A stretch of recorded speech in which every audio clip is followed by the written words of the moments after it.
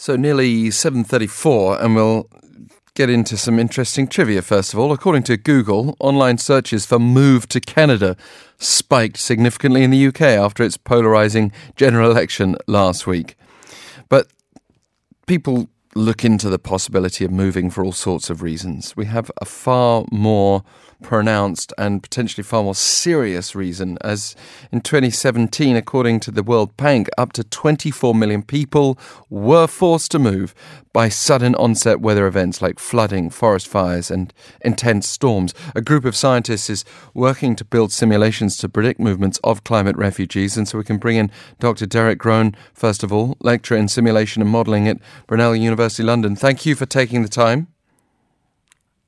Hi, thank you very much. It's nice to be on the show. Thank you very much. So can you tell us about these simulations of refugee movements and how helpful they are? Yes, absolutely. So what we do within our group is we build agent-based models, as they are called. So essentially what we do is we represent every refugee as an object in the computer, and we basically establish rules that make them decide where they move and when they move. So usually we place them in a place where they originate, and then based on the circumstances within the country and within the environment, they might either stay put or they go to an adjacent town or city, or perhaps even to an encampment eventually. What was really the trigger that prompted a group of computer scientists to construct a simulation for refugee movements? When I started as a lecturer in 2015, I was basically ready to move between different disciplines.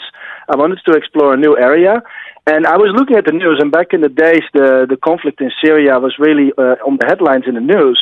So I started to look around in the scientific literature, and I could find very little scientific simulation work that tried to predict where refugees go, where they arrive.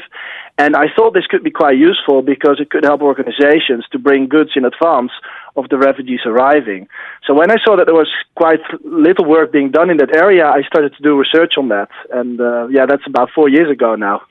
And so we're talking about an algorithm. Is it similar to AI machine learning at all, or is there still a very strong human input?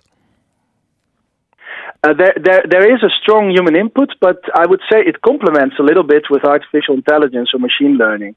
The way in which agent-based modeling is a little bit different is that we sort of try to take the human perspective. Every agent in our model represents a human, so we really have to decide, okay, what makes a human decide to go to a town nearby or a town further afield? Why would a human stay in one location, or why would he or she leave? And the difference in a nutshell is a little bit that when you have a lot of data and you have very good data collection, machine learning and artificial intelligence tend to work pretty well because they use this historical data for training. But for agent-based modeling, you don't necessarily need so much data, because if you have a basic understanding of how humans make their decisions, you can then just put that in the code. So in general, the machine learning tends to work better in areas where you have very good data collection. But in the case of, for example, violent conflicts, the data collection is not so good. So then we use agent-based modeling. How accurate, though, in real life do you expect this to be going forward as climate change continues to become a problem for the world? And we've got these predictions of huge movements in the years to come, even bigger than we've already seen. Yes, absolutely. And I think the difficulty with climate, of course, is it's a global phenomenon, and in local areas it can sometimes be very hard to predict what will happen. It's a very new field, and there are now also other groups starting to do research on this. In historical context, we achieved pretty good results. We got about 75% of the destinations of the people escaping correct when we validated against specific conflicts in the past, in Africa, for instance. But when we start to forecast these things, it becomes a lot more difficult for a variety of reasons. But one of the reasons is that we also need to forecast other things that go forward. So, for example, if we talk about climate migration, climate refugees, then obviously if you want to forecast how people move, you also need to forecast what kind of weather events you would likely expect.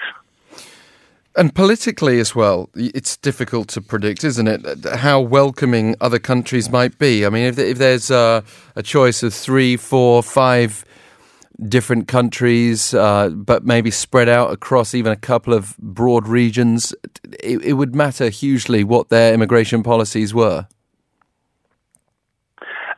Yes, absolutely. And it's very hard for a simulation code to predict what a government will do. But what we can do with a simulation code, and I think that could be quite interesting, is that we can try to investigate what the consequences would be if a particular government takes a particular decision. So, for instance, what we can do in our simulations is we could look at a particular situation where a disaster conflict takes place, and then we can look, okay, what are the consequences if one of these countries decides to close their border, for instance, or another country decides to open additional support camps. These are things that in real life we would never know because they're counterfactuals, but in a simulation we can change the settings and then see how the movements would change. In a sense, we have seen, haven't we, an interesting precedent from history. If we think about the mass migration from Europe and other parts of the world to North America in the 19th and 20th centuries in particular. And there were sometimes weather events or famine events that forced that. I know from my own history study in the past that the causes of volcanic eruptions in Iceland, but also in Ireland, the famine, for example, created these diasporas in North America. But in some cases, they were really welcomed to populate sparse areas of land. How helpful is that period of history in your study? That's an extremely good question, and it's not so easy to answer. It's probably the kind of event that will happen may also determine the kind of aspects that determine whether people move or not. It depends. So an event can be useful when we have very good anecdotal information because we can figure out what drives people to make certain choices in terms of movement, or if we have a very good data set, because then we can see if we could apply our model in that particular context and then also potentially in future contexts. Well, we'll be watching to see if your models continue to prove to be helpful in the future. Obviously, already it's showing signs of attention that's brought us to you this morning. And we thank you, Dr. Groen, for taking the time. Thank you very much. Dr. Derek Groen speaking to us. Yeah. And have a good day, of course. Yes. Well, you too. I guess for you it's pretty late now, so wish you a good sleep. Dr. Derek Groen from Brunel University, London. But let's move on now to Professor Hussein Amery, the Director of the Humanities, Arts and Social Sciences Division at Colorado School of Mines. Thank you very much for joining us. You're most welcome. We wanted to connect with you because you've been studying various aspects of water and food security in the Middle East. And how is climate change already threatening that situation? Climate change is has been impacting the region for some time, and the primary impact that is being felt in different countries of the region has been primarily in terms of the frequency of droughts. So droughts have been happening more frequently than ever before. Has the drought cycle been causing more of an intense threat as well than ever before? More frequent, but also more severe? So one